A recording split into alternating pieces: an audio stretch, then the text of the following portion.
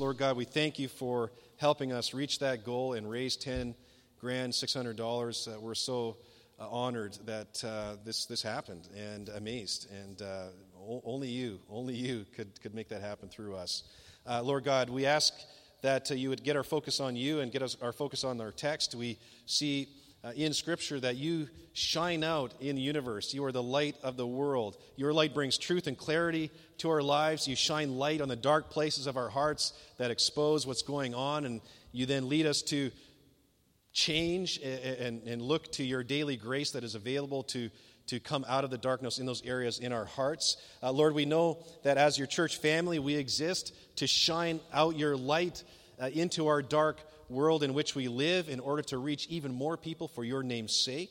We ask, Holy Spirit, that you would empower us to shine as we are transformed into your image. Help us to shine in how we conduct our relationships in home and in our workplaces and streets. Help us to shine as we pursue your mission in our everyday lives.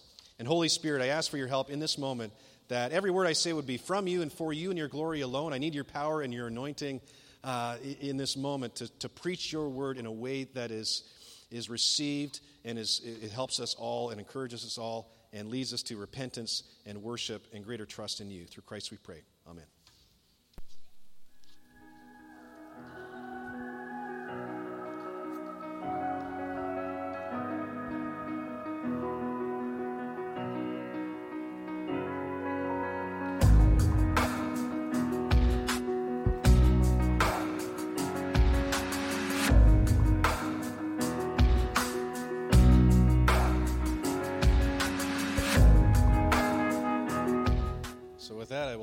Richard. Is Richard here? Here he is. I lost you, man. Richard's going to read today's scripture. First time for Richard, so we are grateful for you doing this today.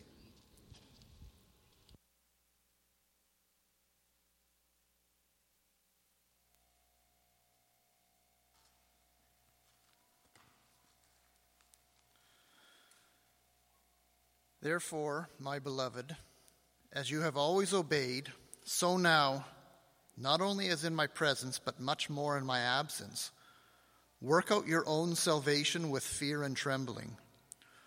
For it is God who works in you, both to will and to work for his good pleasure.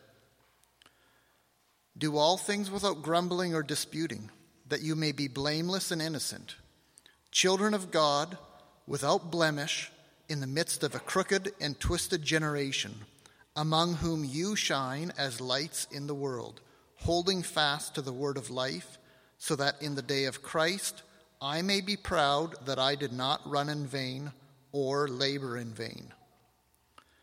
Even if I am to be poured out as a drink offering upon the sacrificial offering of your faith, I am glad and rejoice with you all.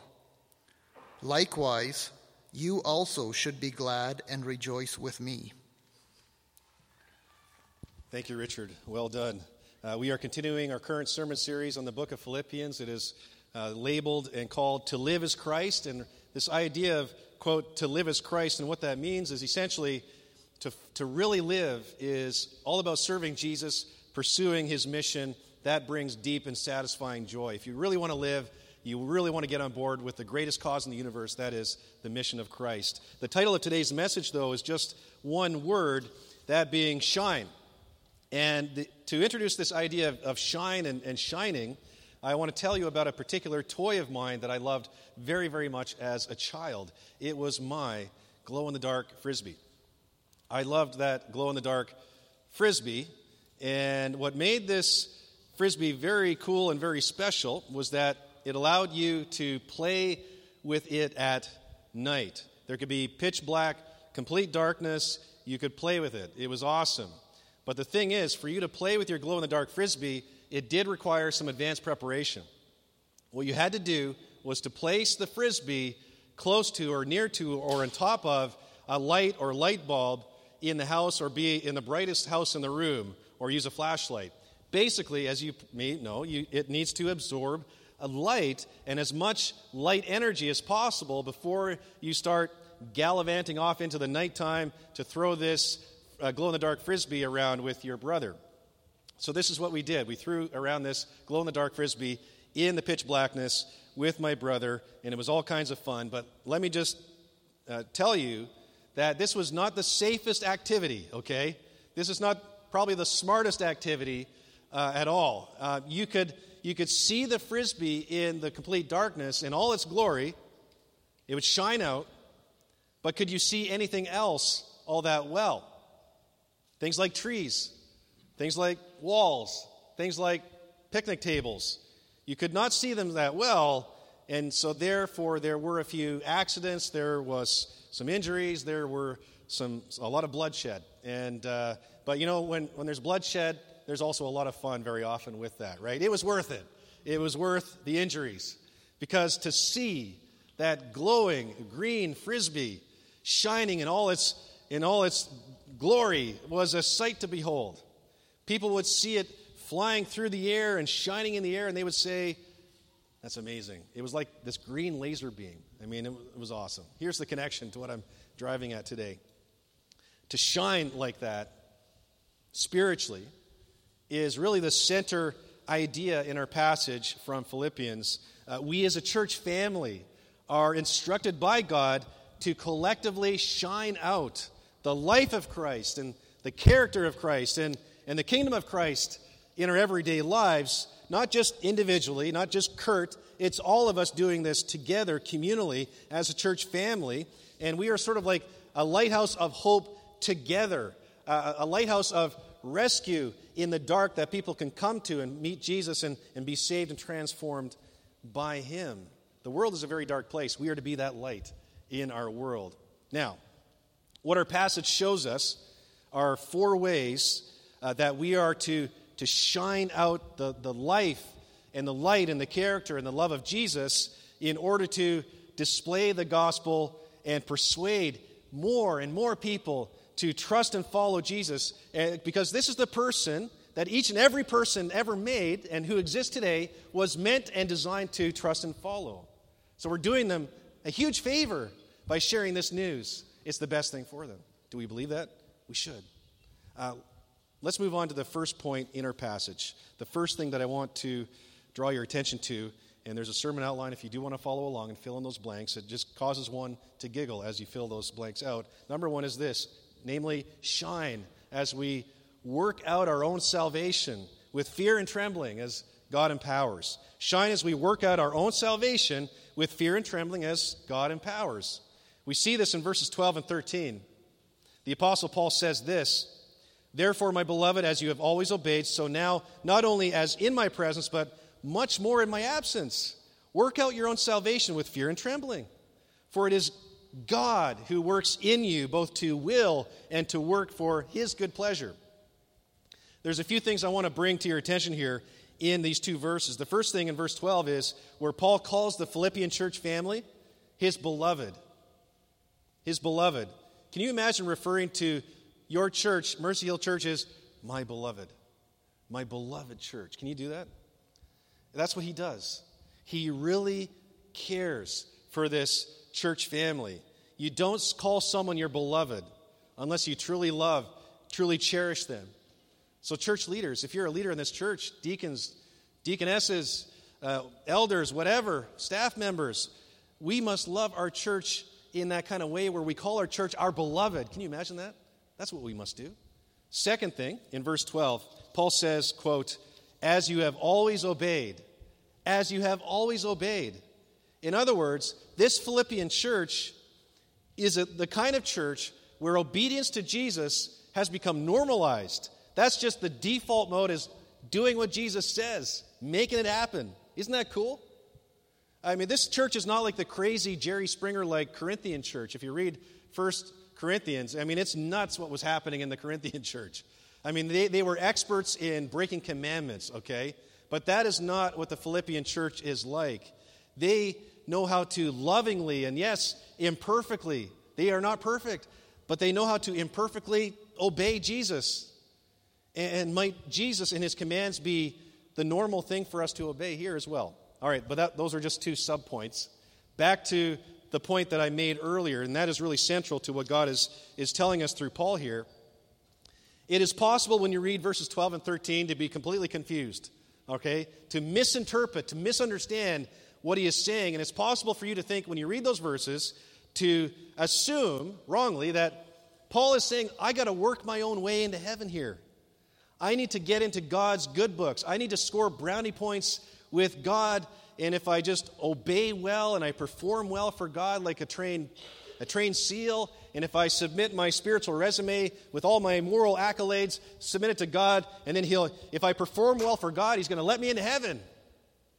I will be saved if I work my own salvation here. Is this what Paul is saying? He is not saying this. This is not what he is saying. This is not how the gospel works at all. Ephesians 2 verse 8 says, for it is by grace, that's unmerited favor, undeserved gift. It is by grace, grace, grace you have been saved through faith. Empty hands of faith, we just receive the gift. This is not your own doing, that verse says. No, it's the gift of God. It's all God. We just respond to the gift. We don't earn our way into heaven. Only way we can receive salvation and rescue from God's judgment in hell is by trusting in what Jesus has earned for us. He's earned salvation for us. He's made salvation happen for us. How did he do that? He lived your perfect life for you. He died on the cross for your sins in your place. And then he rose again 3 days later. Jesus clearly did all of the earning of your salvation and mine. So what is Paul saying here in verse 12 then? Where he says, you got to work out your own salvation. What is he saying? Well, he is saying, be the saved person you already are. Work out the salvation implications of your faith in Jesus. This is my favorite way of describing this and explaining this verse. Live out the salvation lifestyle.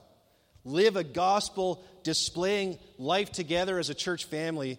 Basically, together as a church family, be who you already are in Christ. Just be who you are. Live the salvation lifestyle. Wait a minute, though. Remember the fear and the trembling part? Wasn't that a little disconcerting? Like, that sounds odd. It sounds weird. And it worries me, right? Is that what are you worried about that? Is Paul suggesting, okay, as we live the salvation lifestyle, the Christian life, all right, should we do so in a paranoid kind of way? All right, is paranoid Christianity what it's all about? Should I live in this terrorized, sort of fearful state all the time that if I don't measure up, God's going to strike me down? I should always sort of be looking around, waiting for the lightning to strike, especially when I disobey and I don't measure up perfectly. God's going to strike me down and just blow me up. Is that what Paul is suggesting here? What's the answer? The answer is no. It's not about being terrorized or living as a paranoid Christian. You see, to live, for you and I and us as a church family, to live the salvation lifestyle with fear and trembling, it simply means living respectfully towards God, living reverently towards Jesus, honoring him, that you are the ruler of the universe here. We're taking you seriously. This is not light and fluffy stuff here. We are taking obedience to you seriously. And we honor you for being the ruler of the universe. Not unlike how children, some parents in the room, children rightfully respect their parents' loving authority. That's good. That's right. That's our stance towards God as our Heavenly Father. Okay? What this means is, all this means is to live with, live the salvation lifestyle with fear and trembling. It simply means not being flippant towards God. All right? We're not obeying today because I feel like it, and then tomorrow, I don't feel like obeying. That's not in our wheelhouse, if I can use that word, okay? Our obedience is not tied to our emotional state at the time. No. That's not how it works. We just obey because it's the right thing. We're reverent toward him. This is serious stuff. All right. Working out our salvation with fear and trembling means simply, as you, me, we're seeking to grow in holiness. We are seeking to become more and more like Jesus. He is the most perfect, loving, beautiful person in the universe. This is all about becoming a changed, transformed, increasingly sanctified Christian. And let me just share a helpful analogy to sort out this thing called transformation, or sanctification is the biblical word, which means changing into the image of Christ as time goes on. That analogy is simply that of a bicycle. Some of us may have a bicycle. Anyone have an electric bicycle? That's a new thing recently. You might have one. Those are great. But a bicycle. And to the old school bicycle, to propel forward, what you have to do is push the pedals, right? There's a left and there's a right. And that's as scientific as I'm getting. I mean, this is just basic engineering, right? Basic propulsion on a bicycle. And both have to move forward for the bike to move forward, okay? And for us to live the salvation lifestyle, yes, there's your part, but on the other side, there's the Holy Spirit's part. The Holy Spirit dwells and lives within every true Christian. And so it's you working together, cooperating together with God the Holy Spirit, and that's what helps you go forward. Now, who's driving the bike? Jesus, of course. Now, analogies only go so far. You don't find the bike analogy in this passage, but I hope that's helped you understand there's a partnership, there's a cooperation. You have to put in some effort, okay? That's how it works. The point is, we together make progress in our holiness, in our Christian transformation, in our imaging of Jesus as we cooperate with the Holy Spirit who lives within us, and He empowers us both to will and to act according to God's good pleasure. We can't do anything without Him. So Mercy Hill Church family, for us to shine like stars in our culture, in our workplaces, in our neighborhoods, in our city, we need to cooperate with God the Holy Spirit to work out our own salvation with fear and trembling. Will we seek to do this more and more? We must. Let's move on to the second key point in our passage, number 2. Shine as we seek to do all things, not with grumbling or disputing, but blamelessness and innocence. I'm not sure grammatically that point works, but anyhow, I'm not known for my strength in that area. But this is what we're looking at. Not with grumbling or disputing, but blamelessness and innocence. That's how we shine as a church family. And we get this from verse 14 and 15. Let me read it again. Do all things without grumbling or disputing, that you may be blameless and innocent, children of God without blemish, in the midst of a crooked and twisted generation, among whom you shine, there it is, as lights in the world. The end of verse 15 there, Paul talks about this Philippian church shining as lights in the world, and that's really the heart of what we're looking at. And the key way that Paul instructs this church to shine out in their dark world, in verse 14, is to do all things, not with grumbling, not with disputing, not with fighting each other. No. Do all things as a church with blamelessness, with innocence. Now, here's an interesting thing. Back in verse 15 there, Paul uses a phrase that harkens back to Old Testament times. And it is the phrase, quote, crooked and twisted generation. Reminds me of the phrase sick and twisted, which I use often. It's kind of the same thing, okay? They're kind of sick and twisted here. And this phrase was often used to describe, biblically, earlier in the Bible, the wilderness nation of Israel. Shortly after, the quick recap of Bible history here, the people of God were in horrible slavery in Egypt for 400 years, and they were abused for 400 years. Thankfully, God heard their cries, and He rescued them. He sent His servant Moses to lead them out of that slavery, and it was a miracle in every way. And one of the most mind-blowing miracles that God did to save and rescue His people from Egypt was He literally split the Red Sea into two pieces. And with a wind, He parted the Red Sea. He made the ground dry for God's people to travel through. And then He closed up the sea on the Egyptian soldiers. That is amazing. I mean, that is just mind-blowing. But literally just days after that mind-blowing miracle that God did to save His people, you know what they started doing? Just days after that, they start grumbling towards God. They start complaining towards God. They start disputing with leadership and with each other. You know why? It's because they were upset. They were accusing God. You need to do better, God. You need to try again, God. You're not meeting our needs in the way that we want you to. Try again. And as they travel very slowly towards the promised land, they're traveling through the wilderness. God's people became experts in two things. You know what those two things were? Grumbling and disputing. Experts in those things. Disputing God, disputing Moses, disputing with one another, and therefore God calls them what? He calls them sick and twisted, a crooked and twisted generation. These people are not exactly shining lights at all. They're dark lights, if that's a thing. I don't know. Here's my point. You see my point? In order for us, Mercy Hill Church, to shine as lights in our world today, in our crooked and twisted culture in which we live, we need to be known for our innocence in place of grumbling. Mercy Hill Church needs to become known for blameless, imperfect, but blameless living instead of disputing and fighting with one another, or with God for that matter. That's what we need to become known for. That's what people need to see from us. Innocence and blamelessness. Imperfection, yes, but by and large, a different way of living, a holy lifestyle. Now, I want you to think about that family. You know who that family is? It's that family that fights all the time. I pray this is not you. It might be. Don't worry, there's grace. There's transforming grace from Jesus, okay?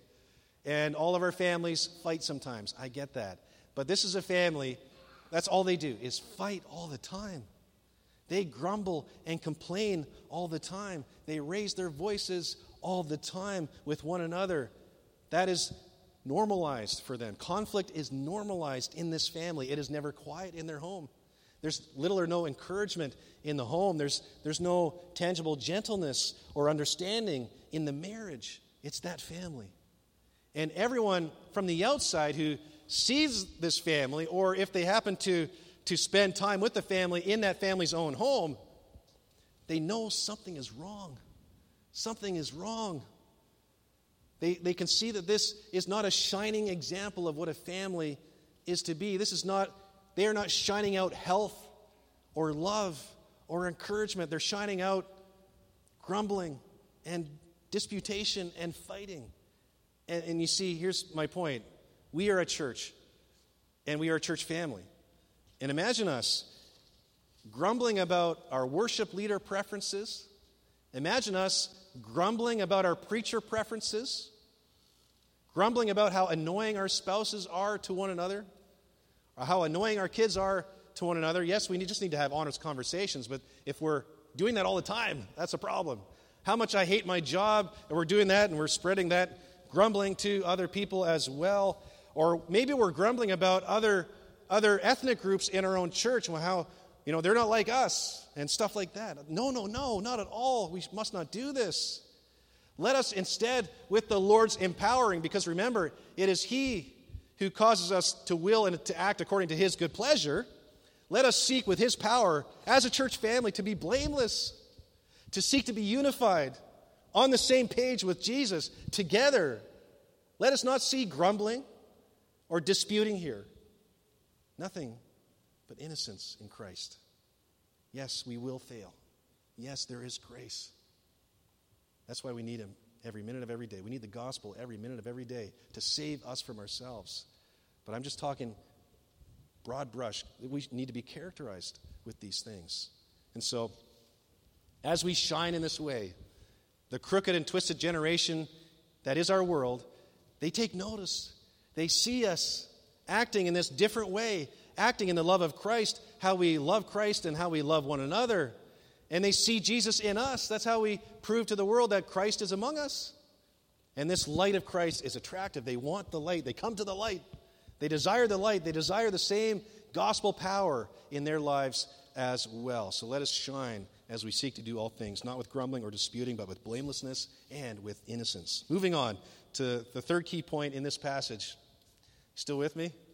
Number 3 is this: shine as we hold fast to the gospel, which is the word of life. Shine as we hold fast to the gospel, the word of life. Look at verse 16 there. It says, holding fast to the word of life, so that in the day of Christ I may be proud that I did not run in vain or labor in vain. What this means is, someday Jesus is returning. That day will be the day of Christ. See it in verse 16. He talks about the day of Christ. Jesus is coming back. He will, on that day, judge the nations, judge individuals to determine whether they live for Jesus or not. That day is coming. It's there. The good news is, for the Christian, you are not worried about Judgment Day. Judgment Day, or the day of Christ, does not alarm you because Jesus was already judged for you in your place. He paid for all of your sins on his cross. That is very good news. That price has been paid in full. And so what Paul is doing here in verse 16, he's kind of imagining or sort of envisioning this future day of Christ that is coming. This is Judgment Day. And Paul, he is hoping to see amongst the crowd of people joy-filled faces of all the Philippian church members there. Joy-filled faces. And if Paul sees their joy-filled faces on Judgment Day, it will prove to Paul in that moment that they did an essential thing. You know what they did to have joy on Judgment Day? They held fast to the word of life. They did not let go. Word of life is code speak for the gospel, the good news about Jesus and his finished work on the cross. They held on to the gospel no matter what, the word of life. And Paul is hoping that on that day, on Judgment Day, which is still coming, by the way, that he will be proud of them. He will see their joy-filled faces, and he will be so proud, like a proud parent. They held on to Jesus no matter what, even though it meant possible death for them in that time. So what this means is, turning that around, Paul's worst fear is that on the day of Christ is if their faces are anything but joyful, if their faces are worried and full of fear. He doesn't want to see that. If their faces on Judgment Day are worried, full of fear, that only proves that they did not hold fast to the word of life. They let go. They let go of the gospel. Instead, they replaced their hope in the gospel with other hopes, competing hopes, other dreams, other missions, other God replacements. This is a worst case scenario because, Paul, he devoted his life to Christian ministry and the mission of Jesus. All that work and labor and training that Paul did with the Philippian church would be all for naught. It would be in vain. And there's nothing worse than work in vain. Tears in vain, blood, sweat, and tears in vain. Nothing worse than that. So that's his worst nightmare. But it's not happening, by the way. It doesn't appear to be happening in this church. But let's go with this a little bit more. Imagining that they let go of the gospel, that would be like a parent or a mom or a dad. Some of you are parents in the room. And imagine this. You devote your whole life to your kids, investing in your kids. You raise them in the best ways. You give them the best education you can. You train them to pursue integrity and healthy relationships. And as a parent, you literally invest. Did you know that you invest somewhere in the range of, I think it's in and around $200,000 from age 0 to 18. That's how much kids cost, statistically speaking. So hundreds of thousands of dollars, hundreds of thousands of hours, blood, sweat, and tears. And in the end, this sometimes happens. Your child kind of rejects all of your training, kind of reject your morals. They kind of reject the investment. And worst of all, sometimes your kids reject you. They reject you sometimes. What does that feel like? It feels like running in vain, laboring for nothing. And this happens sometimes beyond our control. Devastating. And the reason this happens is because your child did not hold fast to what you taught them. They lost their way. They let go. And they decided to chase lesser things. Here's my point. Mercy Hill Church, we must never, ever let go of our grip of the gospel, the word of life. Everything about us, our core identity, who we are, our security, our hope, our future, our mission, our God, everything is really wrapped up in us holding fast to Jesus, to the gospel, no matter what. I mean, if you take Jesus out of the equation, you take the gospel out of the equation, we got nothing. We got nothing. I believe that with all of my heart. We got nothing without Jesus. Therefore, hold fast hold on for dear life. This is sort of like if you are drowning in the ocean, someone throws you a lifesaver. I mean, you hold on to that lifesaver for dear life, do you not? Without that lifesaver, it's not going to go well for you. Instead, you can thrive with the lifesaver. And so must we hold on for dear life to the gospel in the middle of our cultural storm, not letting anything become more important to us than Jesus, not letting money or career become more important to us than Jesus, not letting our hobbies become more important to us than Jesus, not letting our politics become more important to us than Jesus, not letting even our spouses or kids become more important to us than Jesus, not letting even what our kids are participating in become more important to us than Jesus. Let us not make anything more primary to our hearts than Christ and his gospel, because without him, we got nothing. But with him, we got everything. With him, we got everything.